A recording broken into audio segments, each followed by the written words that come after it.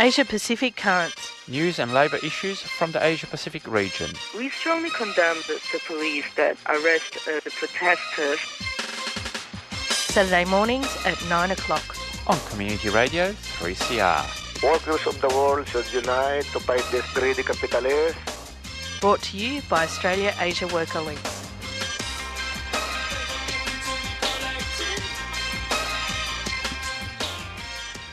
Good morning, listeners. What a lovely morning it is. And thank you very much to Solidarity Breakfast for another very interesting program of news, current affairs and analysis.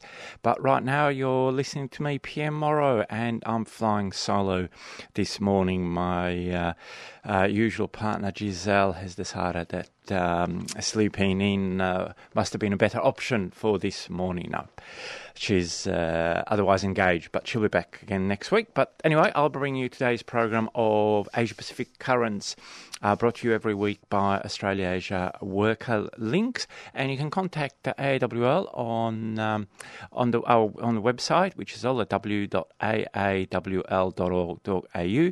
We've got a Facebook account and also Twitter.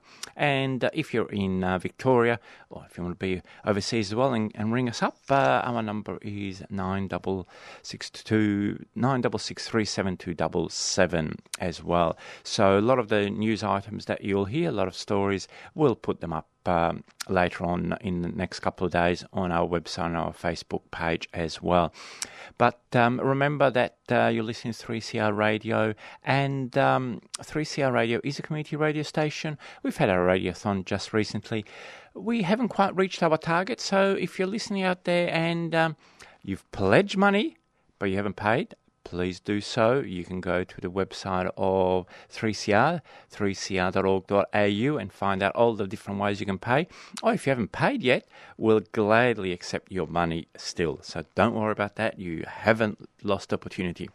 But on today's program, we'll have a bit of a focus on Australia, really. We've got a number of Australian stories in the news roundup, and our interview is with Matthew Boyd, who is an organiser with the Victorian branch of the Electrical Trade Unions. And the story is actually a bit of a tough one, really. It talks about some migrant workers on temporary visas, on the 457 visa, that came to work for their big engineering company, Theus, and the contract they were actually put on, which actually specified that weren't allowed to join a union. Yes, that is illegal, but we'll hear what Matthew says about all this, and also what the aftermath of all that was. But that you'll probably hear in about 10 minutes, around 9:15 o'clock. But we'll go to the news items right at this very moment. And the first one is really about the ongoing dispute at CUB in Abbotsford, near here in Melbourne, where the 55 workers who have been terminated and then told they can apply for their jobs through a labour hire company at half of the wage. It's still going on, and I think they're well into the third month. And the picket is, and the strike is really holding strong, getting a lot of support. And if you want to go and see them, they're at 22 Southampton Crescent, Abbotsford. It's the CUB building. If you've never been there, it's a huge complex right on the Yarra, so it's quite easy to find. You just go around Southampton Crescent and you'll find where the picket line is. Now, the interesting thing about this issue is that CUB is owned by a huge global conglomerate called SABMiller. And now we've just heard news that other workers, and of course SABMiller has got localities all around the world. And in the state of Haryana in India, the workers, they are organising a mass protest in response to the harassment, intimidation of trade union leaders and members of the union, and management refusal to respect collective bargaining rights. these protests at the local Sabmiller production facility have included a hunger strike that has begun on the 22nd of July, which was in response to the suspension of the union president Anil Kumar Saini. The union was suspended. The leader was suspended after false charges were laid against him. Since then, the management has also suspended the vice president, the general secretary, and a prominent Labor activist in that union. So the workers have now launched a sit-down strike at the factory gate, and that's happening in Haryana against Sabmiller. So obviously Sabmiller, as many of these global companies, have actually got a track record of trying to bust unions all around the world. And the obvious reason, as our regular listeners would know, you bust the union, you destroy a labour organisation, and you can pay workers less, you can make them work harder, and health and safety conditions can go down the gurgler. So that's why unions are important. We now go to a very interesting story which we haven't really covered before, but we'll probably cover it a bit more in the future, where off WA on there's actually a lot of, as people would know, there's a lot of construction going on. There's a huge gas offshore terminal being built off WA on an island. Well, what is actually happening? The company, and I'm just trying to look at the company's name. It's actually a huge one, but I can't quite see it. But I'll try and get it before the end of the program. Has actually applied to bring in workers not on 457 visas, but actually outside the whole visa requirement, because it says that under Australia's very restrictive and the draconian immigration restrictions, in other words, to keep asylum seekers out, the island, I think it's Barrow Island off the coast of WA, falls outside the jurisdiction of Australia's laws. And so basically it allows this company to bring in workers literally under no visa, and literally they'll be outside Australia's industrial relation laws, basically. And the unions, of course, will have a big trouble actually even knowing who's there and getting to speak to them. And obviously a lot of these workers are going to come from countries that are unionised. They'll be very isolated, so you can imagine the type of wages that will be offered. 3CR programs provide information and analysis you won't hear in the mainstream. Today we'll be looking at the legacy of the US war on Vietnam, on Laos. And as far as corporate capitalism is concerned, it is the worst political and economic system that you can have. Our laws about jailing refugees and asylum seekers are so well crafted. Sex is not irrelevant, and we like who we are, but we don't have to be imprisoned by our gender. Become a subscriber today. Call us on 9419 8377 or visit 3cr.org.au. 3CR, the voice of dissent. And staying in Australia, we've got a bit of a terrible story, really, where a supermarket recycling business has liquidated itself to escape a fine for causing the death of a worker.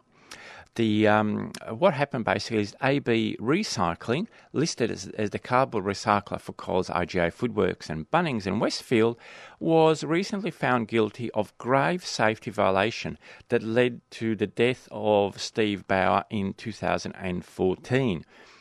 Now, what the company was found guilty of was a whole series of deadly defects in the construction and configuration of a 4-metre high stacking lift that crashed down and killed Mr. Bauer.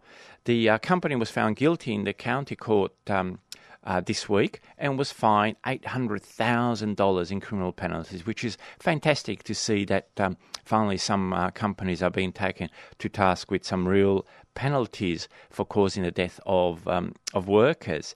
But the operators of AB Recycling put the company into voluntary administration after WorkSafe investigation, and basically appears that very little chance that it will pay up.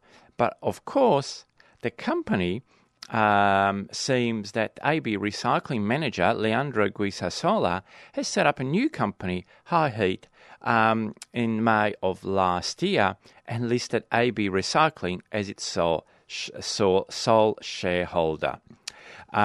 So basically, and both companies are doing exactly the same thing. So again, this is a terrible loophole in the regulation of companies that allows these companies to basically go into bankruptcy and then restart again and not facing up to the charges. And really, if you were to look at the situation, you'd say not only would the company need to pay the fine, but the manager should be liable for manslaughter, at least for the death of the worker. We now go overseas, where we go to South Korea, where we've brought you a lot of information about the repression that's hitting trade union leaders there in the last few weeks, and the fact that the KCTU president Hang Sang-yoon was recently given a 5-year sentence. Well, now this week, the Sung-duk, vice president of the Korean Public Service and Transport Workers Union, was found guilty on all charges, and the old charges were basically taking part on two demonstrations last year, and he was given a 2-year sentence. So again, this is another attack against workers in South Korea, and there is a growing international movement to call for the release of all these comrades. And of course, in the last couple of weeks, there have been massive demonstrations by workers in South Korea themselves. Hi, this is Liz Stringer, and you're listening to the mighty 3CR on 855 AM and digital radio, 3cr.org.au. And possibly it's just about 13 past 9 o'clock. We'll just go to the last news item, and just want to say we might as well finish with a nice little story that in Sri Lanka, in the free trade zone, the Free Trade Zone and General Service Employees Union has won a successful collective bargaining with Trelleborg Wheel System, a Sri Lankan subsidiary of a Swedish multinational that manufactures tyres for agricultural and industrial machine. This agreement that will cover around 140 workers in the factory states that an employer will respect the right of each employee to become a member of the union and prevent discrimination of employees to union work. I mean, that's I don't know what other parts of the agreement it is in terms of wages and condition, but the fact that it actually allows workers to be members of the union and not to be intimidated or discriminated against is fantastic, because there's a whole, and we brought you this story a couple of weeks ago, there's a whole push in Sri Lanka by employers to basically get rid of all unions in free trade zones there. So it's a small but very important victory by these workers. So well done, comrades. And so we might as well finish the news roundup with a nice uplifting story out there. It's just on 14 past 9 o'clock. You're listening to Asia Pacific Currents, brought to you every week by Australia Asia Worker Links here on your community radio station 3CR Radio. So we'll go to a community announcement, and then we'll be back with the interview with Matthew Boyd from the Victorian Electoral Trades Union.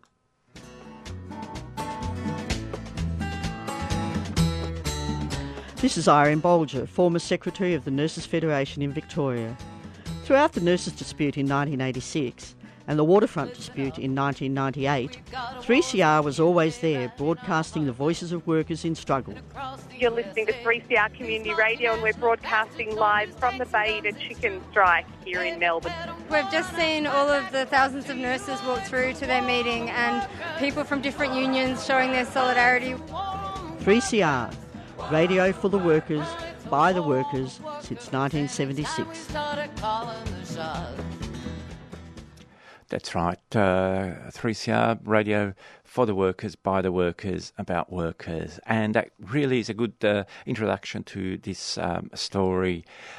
This week I caught up with Matthew Boyd, who's an organiser with the Victorian Division of the Electrical Trades Union. And I asked him a few questions about a case that was came to light recently where a number of Filipino workers on 457 visas were dismissed by the large engineering company TIAS, or TIAS, however you pronounce it, and it came to light that their contract actually specified that they couldn't join a union. Matt, you represented 11 Filipino power line maintenance workers who had been employed by the TIAS company on contracts that forbade them to join trade unions. Can you explain how you became aware of these contracts? Back in April 2015, around early April 2015, TIAS made about 30 employees redundant. And of those 30 employees, the majority of them were foreign workers or 457 visa workers. I got in touch with the guys after the fact. A couple of them gave me a call because TIAS actually owed them a fair bit of money, the majority of the blokes, so some cases in excess of $10,000.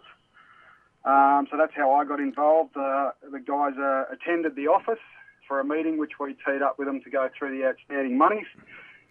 And through that process, there was obviously a few guys at that meeting that weren't union members. So we obviously had that discussion and, so I said, why aren't you members? We don't normally sort of offer assistance to guys unless they're members.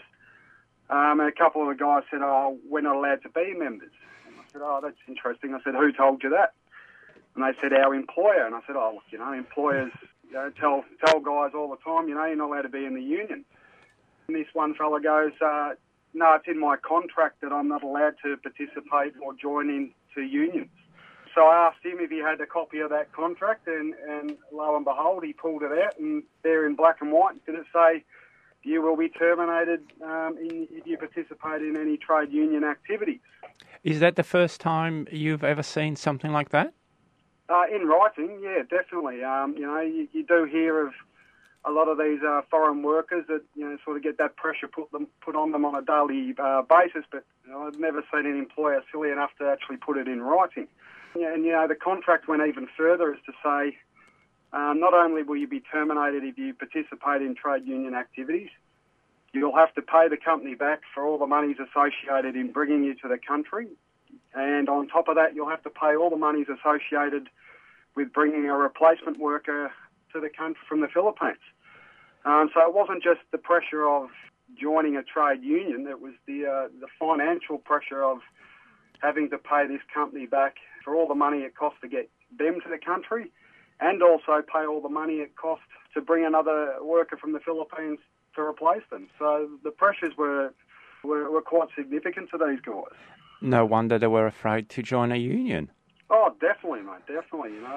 As I said, you hear of employers putting, pressure on these guys verbally on a daily basis, but not to this magnitude.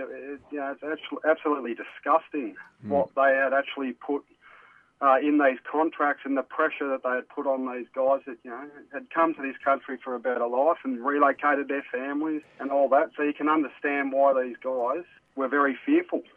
Yeah, we totally understand. Now, once you found this out, the ETU took their cases to the Fair Work Ombudsman, and while winning, and it did take almost a year, the outcome wasn't entirely satisfactory. Can you give us the details of this outcome? You're correct. I suppose on paper we did win the case. The police were found guilty of issuing these contracts to these guys. But I suppose the outcome of it just wasn't where it needed to be. I mean, I know they had to issue an apology and make a $50,000 donation to a Philippine community group, and I suppose put better measures in place to prevent this from happening in the future. But for a company of Thiess's size and for the actual breaches of workers' rights and what they had put into the contract, I think very insignificant to a company of that size with that sort of money. The other really disappointing part to the whole investigation process was right from the start, the Fair Work Ombudsman just didn't really seem interested in doing an investigation. It seemed like an inconvenience to them. They're only interested in specific details, like whether or not Thiess had retracted these contracts, and not the whole story. And the fact that, yeah, as you said, it took 12 months to complete the investigation, which leaves the guys that were affected in a really, really bad spot. They have 90 days from when Thiess made them redundant and revoked their sponsorship to find a new sponsor, or they get deported. So for an investigation to take 12 months, it's just not satisfactory. I mean, it sounds quite incredible, and I'm sure that a lot of people wouldn't be aware of these issues. And I believe that some of these workers actually had to leave Australia and had to go back, and they've really lost money out of the whole process. Yeah, a couple of them picked up work a couple of months after the redundancies, but not doing the jobs I suppose they were sponsored to come to the country for in the first place. I know a couple of guys picked up a bit of work at a chicken farm. But, majority of these guys had to leave the country. I believe a couple went to New Zealand to do some line work over there. But, these are guys that have come from the Philippines, where it's not the greatest rights or human rights over there. They've brought their children over here with the promise from Thiess to become an Australian resident and a valued part of their company and whatnot, just to have that all pulled from under them. The other thing too is that these guys have been black banned in their own country from working as linesmen. They're seen over there as deserting the country that gave them the opportunity. So not only do they not have an opportunity in Australia after the redundancies, they don't really have an opportunity to go back home and work either. So they're sort of been left hung and dry in a big, big way from Thiess. So who's black banned them in the Philippines, do you know? Oh, look, in speaking to the guys, the power companies over there have sort of said, well, if you want to leave us and go to Australia, after all the time and effort we have put into you, you will never work in the Philippines again as a linesman. That doesn't surprise me. You hear a lot of stories of what happens over in the Philippines, and I suppose they have seen them to desert their country and they won't get a job as a linesman in the Philippines. Our listeners would be well aware of what's happening in the Philippines. We've covered that often, but certainly it really shows how these workers are between a rock and a hard place. Definitely, and you would assume that when they come to Australia, they would have thought, the behaviours that we see in the Philippines and countries like that they would be safe from that in Australia. But in the event of the Thiess and the contracts they were given, they would have just been thinking this is no different to the Philippines. That's right, and that's why, we've got unions, why we have to fight even harder now. Exactly right. And just on the question of the unionising and organising temporary workers, which you've really talked about already, but do you find some of the issues that you've raised really make it much harder to organise these workers, even if they want to join the union, because the visas just make them so vulnerable? Oh, look, it is definitely a massive issue. These guys come from countries where union officials have their heads cut off with chainsaws. So you can understand their fear in talking to unions. But that's what we need to do as a movement, is get out and actually organise. We need to get out and visit these guys, explain to them the rights that they have at work and the importance of unions in Australia, and give them that support. Further to that, we need to continue to put pressure on the government to prosecute and give real penalties to any employers that are violating these rights and putting these pressures on these temporary visa workers and exploiting them. That's where the problem lies, is that these companies are able to get away with this sort of treatment of workers on a daily basis. You hear of the 7-Eleven guys getting paid and then taken to ATMs to have the cash handed back. You've got guys living in the boss's office and paying, $200 a day to do that. It's about time someone actually says to these employers, we are not going to tolerate this behaviour, and if you're found guilty of it, we need harsher punishment. Not, in the case of Tees, an exemption from any regulation on the 457 program.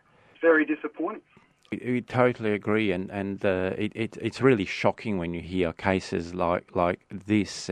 But as a last question, unfortunately, it's not just in Australia. It happens in many other countries where migrant workers we're taken from different countries into other countries on temporary visas. We're very vulnerable.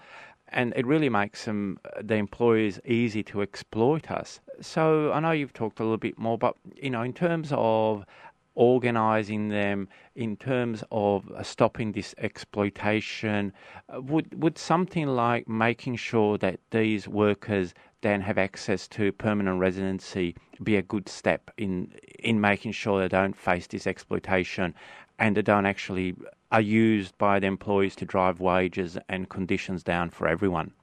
Oh, look, and I agree. And most of these guys that come over on these temporary work visas are promised the world from these employers. They're promised permanent residency. They're promised to be treated right.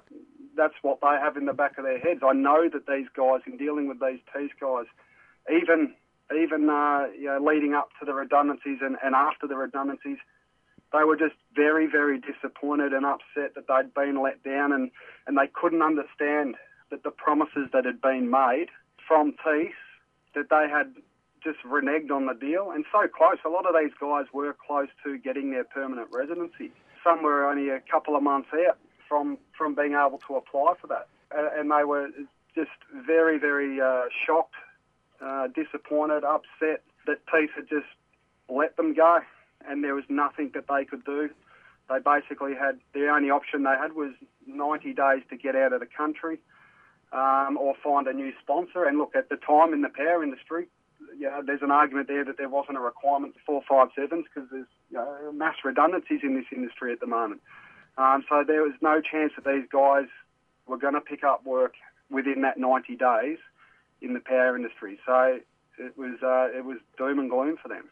Well, Matt, thanks for that story. I mean, really quite a heartbreaking story to think about what these workers went through and how they were treated. But you, as the organiser of the union and the ETU as well, are really to be congratulated for the effort you've put in and also the continuing effort to stop this exploitation, because it's a really big problem that affects all of us.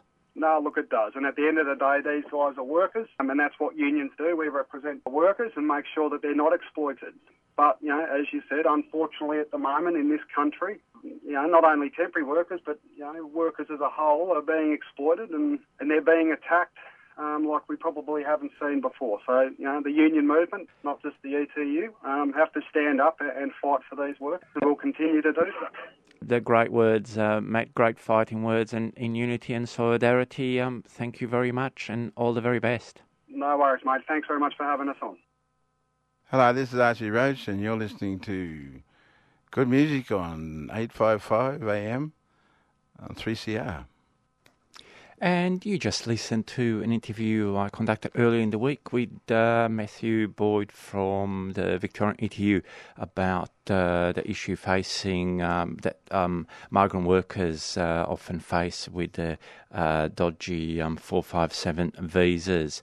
We're getting to the end of the program. It's 9 o'clock. Just two very quick announcements. I have to say that the Palestine Remembered show doesn't seem to be a show here today, so there'll just be a music interlude before the Radioactive show at 10 o'clock, just to let people know there will be Palestine Remembered. We'll be back next week. But just before we go, just two couple of quick announcements. One very important for later on today. There is a rally today at 1 p.m. at the State Library here in the centre of Melbourne in Swanston Street and Latrobe Streets for justice for the children tortured in the Dondale Detention Centre in the Northern Territory and in all prisons. Again, this is very much a rally against the injustices that Aboriginal people face every day, and this is specifically to the fact that Aboriginal youth are being jailed and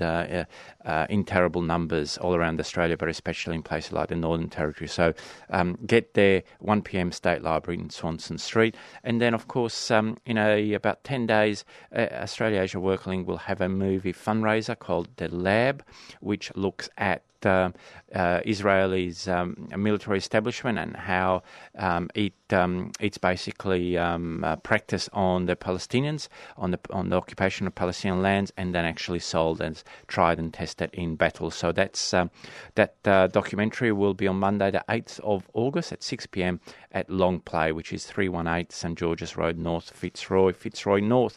But you can see those details on our Facebook page. That's all that I've got time for. My name is PM Morrow. You've been listening to Asia Pacific Currents, brought to you every week by Australia Asia Workerlings. We'll be back tomorrow. We'll be back next Saturday at 9 o'clock for another program of APC, looking at the labour news around the region. Stay tuned to 3CR. As I said, there is no Palestine Remembered this week. They'll be back on next week. We're going to have half an hour of music, and then at 10 o'clock the Radioactive show will come as scheduled. You've been listening to a 3CR podcast produced in the studios of independent community radio station 3CR in Melbourne, Australia.